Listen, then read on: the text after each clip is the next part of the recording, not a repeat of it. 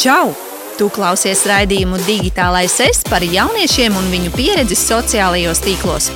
Raidījumu finansē Mediju atbalsta fonds no Latvijas valsts budžeta līdzekļiem. Par raidījuma Digitālais ES saturu atbild EHR.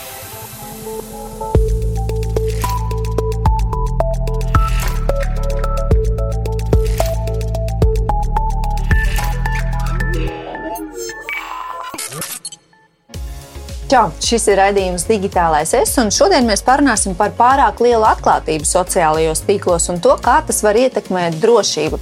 Un runāsim arī par vienu personīgu pieredzes stāstu, kad sociālos tīklus diemžēl izmanto vajāšanai un stalkingam.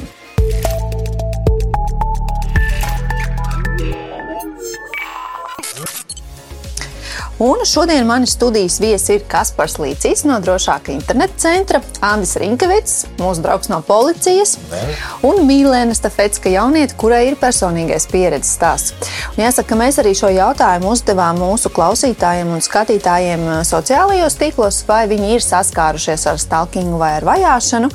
Un, prieks lielākā daļa, 48% respondentu atbildēja, ka nav, 39% gan teica, ka jā, un 13% vēl atbildēja, ka pazīst citus, kuriem ir bijusi šāda pieredze. Tātad patiesībā tomēr diezgan daudzi, var teikt, gandrīz vai puse kaut kādā formātā ar to ir saskārušies. Pat bail par to domāt, kā tas ir viņus ietekmējis un kā tas ir ietekmējis viņu veselību.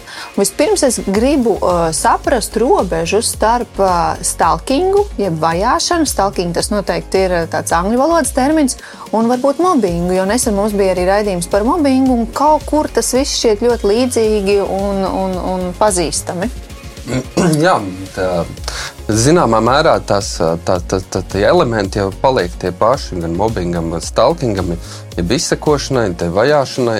Šajā gadījumā, ja runājam par mobbingu, tas ir tāds process, kur iesaistīti ir vairāk cilvēku. Viens, protams, ir vadonis, un, protams, arī tas kolektīvs, kas arī izveic tāda grupa, kas to mobbingu, piemēram, klase varētu būt, vai arī kolektīvs darbā, bet atkal vajāšana jau vairāk ir tā kā privātāka, kur šo izsakošanu, vajāšanu un veids viens cilvēks, kurš arī ir izdomājis, ka viņam vajag to darīt, un viņš arī viens to pamatā arī īsteno. Protams, varbūt kādreiz viņam varbūt kādu palīgu, bet pamatā jau tas ir viens, un tādēļ tas vajāšana un tā izsakošana vairāk ir tāda privātāka, jo nereti tā tiek turpinās kaut kādus privātu attiecību pamatu, neveiksmīgu partneru attiecību vai arī iepazīšanās attiecību dēļ.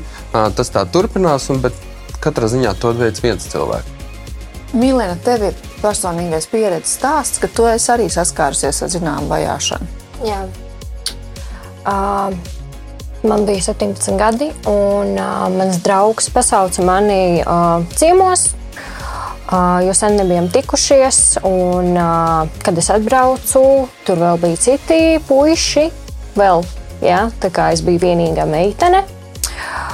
Un kā sēdējām, klausījāmies mūziku, spēlējām spēles, tad jau bija nakts, un vienā brīdī vienkārši mans draugs lec man virsū un mēģina noraut no manas drēbes. Un tad man sanāca aizbēgt no viņa un aizskriet uz tualeti un aizvērt durvis. Un tad es sēdēju tur līdz pašām rītām, kad atnāks, nezinu, kāds vecais cilvēks, jo tur puiši dzīvoja ar vecākiem, kad es varu iziet ārā, paprasīt palīdzību, ka tāda situācija bija notikusi. Un tad, protams, viss bija kārtībā, es aizbraucu mājās, bet pēc tam, pēc 2 gadiem, kad tas bija noticis, tas draugs, viņš rakstījis maniem draugiem, protams, viņš man visur bijis melnajā sarakstā, un viņš prasījis maniem draugiem, kā man iet, vai kur es dzīvoju, vai kur es pārvācos, kā man iet, un, protams, nesaki Milēnai, kad es tev rakstu un jautāju par viņu, tur mums kaut kas noticis, es līdz galam nesaprotu, kas tur bija noticis, tā kā es neko vispār neatceros, kaut ko tādu, varbūt viņa kaut ko bija izdomājusi. Jā, un arī man bija viņa draugi 100 cilvēku melnajā sarakstā. Bet, ko nozīmē, ka viņi tev bija melnajā sarakstā? Es viņus ieliku, viņi nevar man uzrakstīt, uzzvanīt, jā. Tu viņus nobloķēji pēc būtības sociālajos tīklos. Jā. Un šis draugs, par ko tu runā, tas bija vienkārši tavs bērnības draugs vai tāds īpašs draugs ar puikas status? Tas bija bērnības draugs. No pašas bērnības mēs bijām kā brālis un māsa. Jā, tā kā ar viņu es biju jūtījusies tā kā vienmēr drošībā. Jā, un tad tāds gadījums sanācis. Un tad sekoja tavu paziņu apzināšanu. Viņš sazinājās ar vienu vai vairākiem cilvēkiem? Vairākiem. Bet daudzi man nerakstīja, jo viņi pēc tam tikai pastāstīja, ka rakstīs tāds puisis, bet es tur nepievērsu uzmanību un neatbildēju viņam. Jā. Bet, man, protams, uzreiz uzrakstīja mani draugi, kad tāds puisis raksta un jautā par tevi, es viņam neko nestāstīšu. Jā, tā kā esi lietas ziņā. Un kā tas viss beidzās? Tas beidzās ar to, kad es uzrakstīju viņa mammai, tā drauga mammai, kad tāda situācija bija notikusi. Pateicu, ka es nevēlos ar viņu vairs vispār tikties, runāties vai redzēt viņu manā dzīvē, un tad viss beidzās ar to. Jā. Kaspar, tu minēji, ka tieši šīs personīgās attiecības, kas nereti mēdz tikt pārprastas, var būt par pamatu turpmākai vajāšanai un tādām lietām, tieši kā Milēnai bija gadījies. Vai viņa pareizi rīkojās, vai vajadzēja kaut kā savādāk rīkoties, vēl citādāk varbūt? Šajā gadījumā situācija atrisinājās un salīdzinoši veiksmīgi. Ja salīdzina ar kaut kādiem līdzīgiem gadījumiem un stāstiem, kas ir dzirdēti, tas vajātājs pārtrauca to vajāšanu. Līdz ar to šajā gadījumā, protams, tā bija pareizā izvēle bloķēt un arī sazināties ar viņa mammu, cik saprotu, un tad attiecīgi arī uzrunāt tuviniekus, lai tad pārliecina to personu un neturpinātu šādu rīcību. Bet, protams, jebkurā gadījumā, ja jūt, kad ir tāda sākusies vajāšana, izsekošana, tad vislabākais tomēr nepaturēt to pie sevis un mēģināt meklēt palīdzību. Tas var būt pie vecākiem, var arī ziņot droši internets LV, protams, un arī, ja smagāk tā izsekošana, protams, arī jāvēršās valsts policijā, ja ir attiecīgie pierādījumi. Jo es tā modelējot situāciju tālāk, domāju, vēl jau varētu gadīties, ka kādreiz vajā un ar kaut kādiem šantāžas paņēmieniem mēģina kaut ko kārtot, vai ne? Varbūt tur kādas nērtas situācijas ir bijušas, vai kādas fotogrāfijas, vai kaut kādas lietas, ko negribās, lai stāsta tālāk. Jā, tieši tā, tas ir tas pamats, kas tad arī panāk to atkarību, tā upura atkarība no kaut kāda konkrēta cilvēka, un viņš tad arī to var izmantot tās vājās puses, ko viņš ir, varbūt tas ir tieši tāpat savākts kaut kādas fotogrāfijas, sastāvkots kaut kas sociālajos tīklos, savākt informācija, un tas tam līdzīgi, protams, tas padara to upuri vājāku, un attiecīgi to tad var izmantot, jā.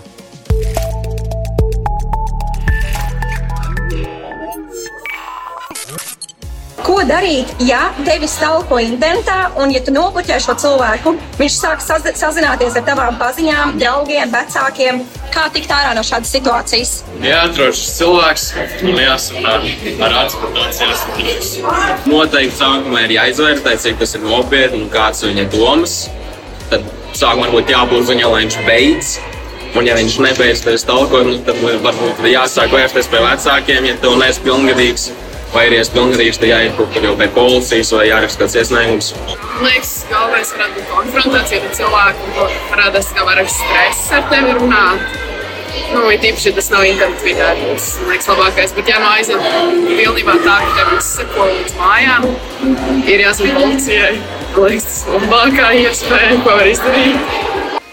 Es domāju, ka ir ļoti traki un ka nevar tikt no viņa vaļā. Es domāju, ka noteikti jāzinās kaut policiju. Labi, īstenībā es nezinu, arī policija kaut ko darīt. Gan jau noteikti kaut kā palīdzētu. Es domāju, tas galvenais, ka tā problēma ir, ja tu zini, kas ir tas cilvēks, tomēr jādodas pie varas iestādēm. Ja tas jau ir tik ļoti nopietnā mērā, kad jau pie ģimenes locekļiem iet par to runāt, tad gan jau varas iestādes.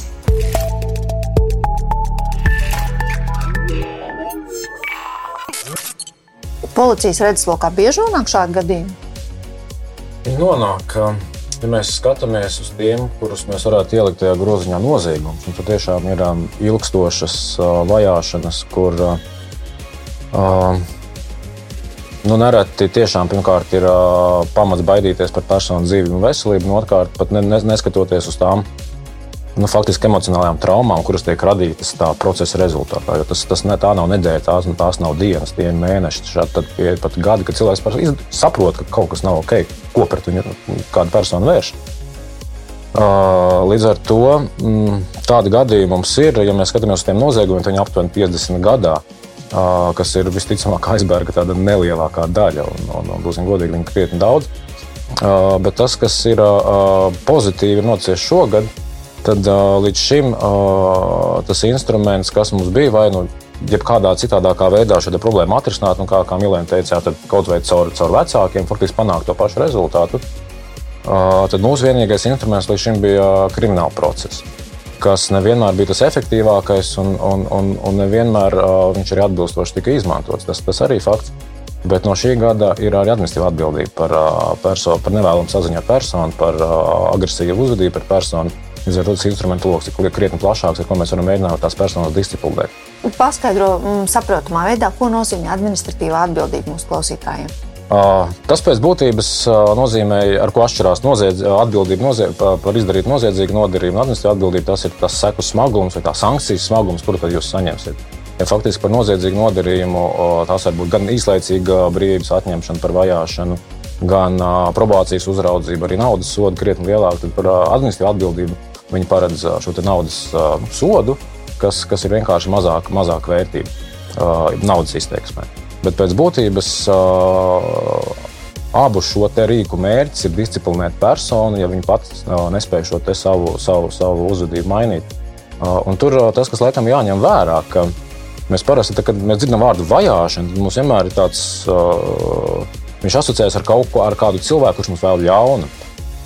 Bet tās vajāšanas citreiz ir tādas, kur mēs varam droši likt vienādzības zīmi ar apsēstību, ka tas cilvēks mums nevēl ļaunu, bet viņš vienkārši ar savu apsēstību ar mums patiesībā traucē mums dzīvot. Kaut vai, ja jums katru rītu cilvēks sūtītu uz mājām ziedus, tad faktiski kādā brīdī mēs droši varētu to ielikt tajā groziņā, ka tā patiesībā ir apsēstība un tā ir vajāšana. Starp citu, man ir viens tāds cilvēks, viņš man nesūta ziedus, bet viņš man katru rītu jau vairākus gadus atraksta labrīt, lai tev ir jauka diena. Es to uztveru pozitīvi, dažreiz es atbildu paldies jums tāpat, jo viņš ir vecāka gadagājuma cilvēks un es negribu viņu aizvainot, bet arī viņš vairāk neko nedara, viņš katru dienu jau vairākus gadus to raksta. Un tās prakses ir dažādas īstenībā. Līdz ar to tādu vienu pareizo vai vienu atbildības pareizo nepateikšu. Šādi te gadījumi var tikt traktēt arī īstenībā kā vajāšana. Tas, kas laikam ir svarīgi apzināties tās sekas, kuras jums tiek radītas, tas ir viens. Un otrkārt, vajadzētu tiem cilvēkiem, ar kuru saziņu jūs nevēlaties, par to likt arī manīt. Jo, būsim godīgi, citreiz mēs uztveram, ka šī darbība, ko persona pret mani vērš, nav vēlama, bet mēs viņam to neliekam manīt. Līdz ar to tas būtu laikam tas pirmais, kas jādara. Jāinformē tā persona, ka šī saziņa ir nevēlama. Tad jau faktiski tālāk vai caur draugiem vai caur iestādēm var meklēt palīdzību. Tu to darīji? Tu pateici? Skaidri un gaiši, ka tu negribi ar viņu komunicēt. Jā. Un kāda bija viņa reakcija? Viņš bija pateicis, ka viņš grib atrisināt šo situāciju, bet es pateicu, ka es nevēlos ar viņu vispār komunicēt. Bet viņš turpināja arī mēģināt ar mani sarakstīties, piezvanīt mani. Un tad atlika tikai nobloķēt? Jā. Jā.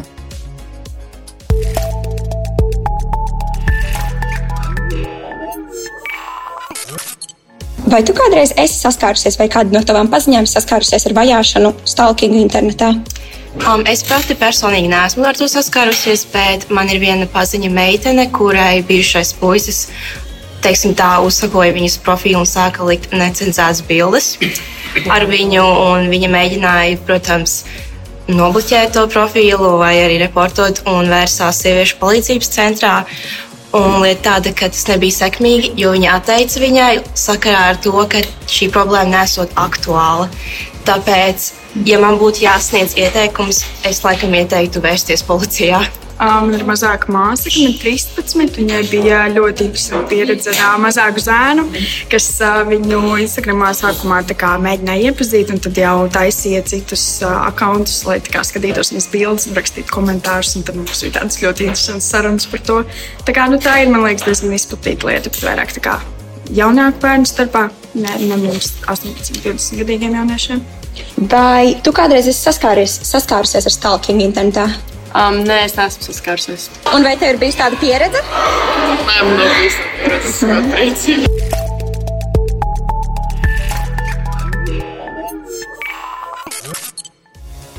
Tās ir tās situācijas īstenībā, viņas ir ārkārtīgi daudz. Un, pēc būtības vajāšana viņa ir viens no vardarbības veidiem. Līdz ar to, jo smagāk ir vardarbība, paša cietušā uztveres, viņam nav jābūt obligāti fiziskam nodarījumam, jo viņš ir latentāks. Līdz ar to mēs droši varam teikt, ka tie gadījumi, kuri mūsu redzes lokā, viņi ir, negribēju spekulēt ar procentiem, bet aizbergam vismazākā daļa, kāda tiešām varētu būt. Kādi vēl ir tādi tipiski šie vajāšanas paņēmieni? Mūsu konteksts ir sociālie tīkli. Kāda ir drošāka interneta pieredze? Pamatā tikpat laba vajāšana arī var būt sekošana līdz kāda cilvēka sociālajiem profilam, sociālajos tīklos un dažādu komentāru rakstīšanu, kas varbūt arī nav nepatīkami, pārsvarā tie nepatīkami un šādā veidā tiek izrādīta tā arī tā ir tas negatīvais moments. Tev ir nepatīkami lasīt, un tu redzi, ka visu, ko raksti, kāds lasa un raksta viens un tas pats cilvēks kaut ko negatīvu par tevi. Un tā arī zināmā mērā vajāšana. Protams, sociālajos tīklos viņu varam nobloķēt, un arī viņam nav tās pieejas, lai turpinātu, bet šis arī viens no tādiem gadījumiem. Tikpat labi var būt tā, ka savu bijušo priekšnieku vajā atlaistie darbinieki, kas arī neapmierināti ar to, ka viņi ir atlaisti, un viņi tad attiecīgi savāc informāciju savu priekšnieku un tādā veidā mēģina atrast kaut ko, kā šantažēt, vai arī vienkārši rakstīt kaut kādas sliktas īziņas. Tāpat tās tikpat labi, vai arī rakstīt visu laiku kaut ko sociālajos tīklos un tam līdzīgi. Tās arī var būt vajāšanas. Protams, arī jāuzmanās arī iepazīstoties. Var būt tādi gadījumi, kad caur iepazīšanās serveriem, teiksim, tiem pakalpojumiem, teiksim, Tinder iepazīstās, un tad arī kaut kādā brīdī cilvēks tiek pamudināts atsūtīt kaut kādu pieeju savam datoram, un vienkārši vilts veidā iegūta pieeja viņa datoram, tādā veidā tiek sakots, ko viņš dara, un uzkrāta šī informācija. Un, protams, jautājums, kam viņa tiks izmantot un kādā veidā. Un ko mēs varam vēl darīt, izņemot bloķēt šo te personu? Ir vēl kaut kādas lietas, ko sociālajos tīklos var noteikti izmainīt iestatījumos vai citur? Protams, pirmais, ko varam darīt preventīvi, mēs pirmkārt sev uzlikt privātumu iestatījumus, lai tas, ko tu raksti, lai nav tā kā ir redzami konkrētiem taviem draugiem, kurus tu zini un kurus tu pazīsti.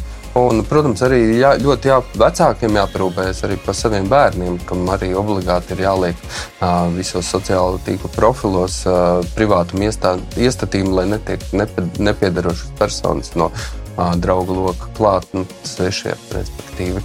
Jo šis jau arī ir tas jau papildus tēma, tad kā pieauguši izsako to, ko dara bērni, un tas ir daudz bīstamāk. Jā. Vēl es lasīju par lokāciju, ka tad, kad mēs kaut kur atrodamies vai liekam kādu postu, ka būtu vēlams, ja tāda situācija ir dzīvē, ka ir saskaršanās ar šos stalking, ja vajāšanu, ka izslēgt ārā lokāciju, lai vajātājs visu laiku neredz, kur tu atrodies. Visticamāk, jūs ierobežosiet vienu no vajātāja instrumentiem, bet tā vajāšana laikam tad ir jāskatās tiešām, kāda viņi ir, vai viņi ir virtuālā vidē, vai viņi ir fiziskā vidē. Un pēc tām izpautnēm tas ir viens pret viens, mainās tikai tie instrumenti, kas tam cilvēkam viņa arsenāli ir, ar ko viņš vajā. Jo, ja mēs skatāmies uz interneta vajāšanu, tad laikam ar vislielāko rūdījumu pieredzi ir jebkura atpazīstama persona. Tas, kam viņi ir izgājuši cauri, ir patiesībā vienkārši uzaudzējuši jau savu ādas slāni tik biezu, ka viņi vienkārši ignorē visu, kas notiekās, kas ir nevēlams, bet tur tie vajātāji ir ārkārtīgi daudz. Līdz ar to tas, ko es laikam gribētu arī, kam es gribētu vērst uzmanību, kad mūsu tā attieksme vai tas, kā mēs jūtamies no tā nodarījuma, ko tad viņš nodarīs, tam arī ir ārkārtīgi liela nozīme. Līdz ar to, ja mēs varam šo te vajātāju gan tehniski izslēgt, lai viņš netiek mums klāt, gan arī neielaist viņu savā sirdī, tad patiesībā tas būtu tas laikam pats labākais nekā nemitīgi ar viņu cīnīties. Jo tā patiesībā jūsu enerģija, kur vienkārši tiek iztērēta, tā vietā, lai tiešām vienkārši dzīvot tālāk laimīgi. Bet, ja Milēna, piemēram, būtu izdomājusi vērsties policijā šogad, ja mums tā situācija būtu turpinājusies, vai kādai citai meitenei vai puisim ir tāda situācija un izdomā vērsties policijā un ierosināt šo administratīvo lietu, vai ir vērts kaut ko fotografēt, kaut kādus šos komentārus vai kaut kā savādāk iegrāmatot to, kas notiek, lai varētu pierādīt, kas būtu jādara? Ja jūsu mērķis ir mēģināt ar dažādiem tiesiskiem instrumentiem pret šo te personu vērsties, tad šie te pierādījumi jums ir jāapkopo. Vai viņi būs pietiekami, es jums to šobrīd pateikt nevaru, tas apjoms, ko tad jūs savāksiet, bet jebkurā gadījumā sarunu vēsture, pat arī tad, ja jūs netaisaties vērsties tiesība aizsardzības iestādēs, tā sarunu vēsture tomēr var būt liederīgi piefiksēt, jo jūs nekad nezināt, ko šī persona izdomās kādu nākamo soli. Un, lai pret viņu vērstos kā pret vajātāju, tur šis te sistemātiski ilgstošai darbībai jābūt. Līdz ar to, ja jūs to varat pierādīt, tad faktiski tas būtiski atvieglo šo te, izmeklēšanas darbību. Parunājam vēl par tādu paralēlu tēmu, par to, cik atklāti cilvēki bieži vien posto lietas sociālajos tīklos, gan jaunieši, gan viņu vecāki, visos vecumos. Dzīves vietu, adresi, visu kaut ko var redzēt un atpazīt, var zināt, ka kāds dodas ceļojumā uz ārzemēm, ka mājās neviens nepaliek vai kā. Vai šīs situācijas arī tiek izmantotas ļaunprātīgos nolūkos? Viņus var izmantot. Es teikšu godīgi, es nezinu Latvijā pagaidām vēl nevienu gadījumu, bet tas nozīmē, ka viņi nav bijuši, kur personas prombūtne ir uzzināta no sociālajiem tīkliem un tad veikt kaut vai mājas dzīvokļa zādzību vai zādzību no mājokļa. Eiropā tādi gadījumi ir, bet tad pārsvarā tie, jebkurā gadījumā tie nav tādi sveši cilvēki, tie tomēr jūsu paziņu loks, kuri šo informāciju vai nopārdevuši kādai trešai personai vai paši veikuši šo noziedzīgo nodarījumu. Par Latviju nav mums tādas informācijas, līdz ar to es nevaru izslēgt, bet īsti aktuāli dienas kārtībā nav, bet tas nenozīmē, ka šī informācija, kur tad jūs esat un kādi jūs esat un ko tad jūs darat, īstenībā visiem tiešām būtu jāzina. Jo jebkura personas informācija, lai cik viņa būtu tāda šķietama mums pašiem nebūtiska, viņa īstenībā tirgu, tādā noziedzīgās pasaules tirgu, viņa par ļoti smukām naudām pārdodās. Un tas ir tas veids, kāpēc tam tiek cilvēki uzrunāti, kaut vai tajās pašās krāpšanās, ka jūs pēkšņi ar jums sazinās persona, kura par jums visu zina. Pa dažādām šīm sistēmām, pa dažādām tādām drumstalām, tad tā informācija pa visu jūsu dzīvi tiek savākta kopā, un tad par jums arī vērsta. Un sociālajie tīkli ir viena liela platforma, kur drumstalu ir ļoti daudz, vai ne? Viņi ir brīvi pieejami, jā. Vai tev ir ko papildināt, Kaspar? Es arī ieteiktu ļoti uzmanīties ar personīgas rakstura informāciju. Tā kā publicēšanu arī, bieži vien ir situācijas mūsu praksē, kad cilvēki bērnībā, jaunībā salikuši neapdomīgi kaut ko sociālajos tīklos un jāņem vērā, ka to visu arī skata darba devējs kaut vai tādā kontekstā ir vērts tomēr padomāt, ko tu lietas sociālajos tīklos un arī runāsim par politiķiem, par neseniem gadījumiem, kad ir kaut kādi izvilkti ļoti veci Twitter ieraksti, un tur pavisam cits ir konteksts bijis tam ierakstam, bet tagad tas pasniegts un izskan tieši starptautiski. Līdz ar to tas ir tāds raksturīgs gadījums, bet jebkurā gadījumā ļoti jādomā, ko mēs liekam sociālajos tīklos saistībā ar privātu informāciju, gan par sevi, gan jo īpaši par saviem bērniem, ko es rosinātu nedarīt. Milēna, vai tev ir kādi jautājumi? Īsti? Nē, nav. Viņš bija tik ļoti labi paskaidrots un arī kā rīkoties tādās situācijās. Varbūt es tev vēl uzvaicāšu, un mēs to varam pēc tam iemontēt, ja tīri par tavām sajūtām, kad toreiz šis tavs bērnības draugs, čoms, ja, es saprotu vienkārši, ka viņš tā rīkojas, kā tu jūties, un vai tev bija kāds brīdis, kad tu jūties absolūti bezizējā, vai jau nogurusi no tā, vai baidījies, kāds bija tās sajūtas? Tas bija briesmīgi, jo tajā laikā, principā, tas bija vienīgais cilvēks, kurš varēja mani atbalstīt un ar ko es varēju padalīties par, jebkuru tēmu vai jebkuru notikumu. Ļoti tūs cilvēks bija. Es biju ļoti briesmīgi domājis par to, ka ja es nekad vairs neatradīšu draugu, un man arī bija bail par to, ka viņš zināja par mani tik daudz, ka neviens nezināja pat vecākajiem. Un ka tas arī varētu tikt kaut kur citur. Jā, jo tas principā viss bija tik intīmi, un tas arī attiecības bija tik ciešas, jā, kad bija bail, kad kaut kas tāds notiks, bet paldies Dievam, kad nē. Bet jā, gadu es nevarēju aizmirst par to notikumu. Bija ļoti grūti, un katru reizi, kad es iepazinos ar kādu cilvēku, pat ja tā ir meitene, ja, man ir grūti uzticēties. Ja, tā uzticība ir, nezinu, kā par viņu ir jācīnās. Tagad, ja tu gribi mani uzticību, tad ir jācīnās. Ja, ir jāpierod to, ka tu esi vērts, lai dabūtu manu uzticību. Vai ir varbūt kaut kādas pazīmes, kas liecina par to, ka cilvēks, kurš tev ir draudzīgs un ir tavā tuvumā, un ikdienā jūs esat vienkārši pazīstami, jā, vai draugi, vai paziņas, bet ka viņam ir tādas varbūt pazīmes, kas liecina, ka viņš varētu kaut kādas tādas lietas darīt vēlāk kaut kad? To ir grūti prognozēt. Protams, tu nevari prognozēt. Nākotnē cilvēks, kurš ir tavs draugs, kurš ir tuvs draugs, kad kādā brīdī var rīkoties ļoti negodprātīgi, tad to mēs nevaram izslēgt, bet varbūt var nojaust intuitīvi. Šajā gadījumā es saprotu, ka to nevarēja saprast. Arī nojaust intuitīvi, ka varētu pēkšņi mainīties viņš un mērķi, kāds ir te iepazīšanai bijis.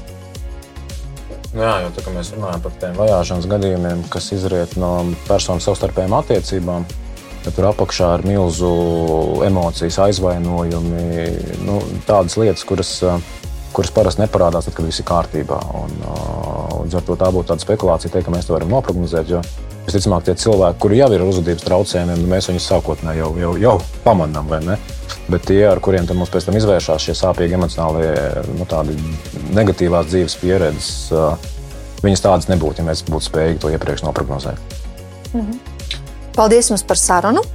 Paldies mūsu skatītājiem un klausītājiem. Seko mums arī mūsu sociālajos tīklos un tiekamies atkal nākamajā raidījumā. Atā!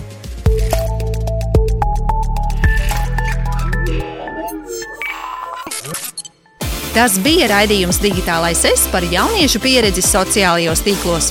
Raidījumu finansē Mediju atbalsta fonds no Latvijas valsts budžeta līdzekļiem. Par raidījuma Digitālais ES saturu atbild EHR.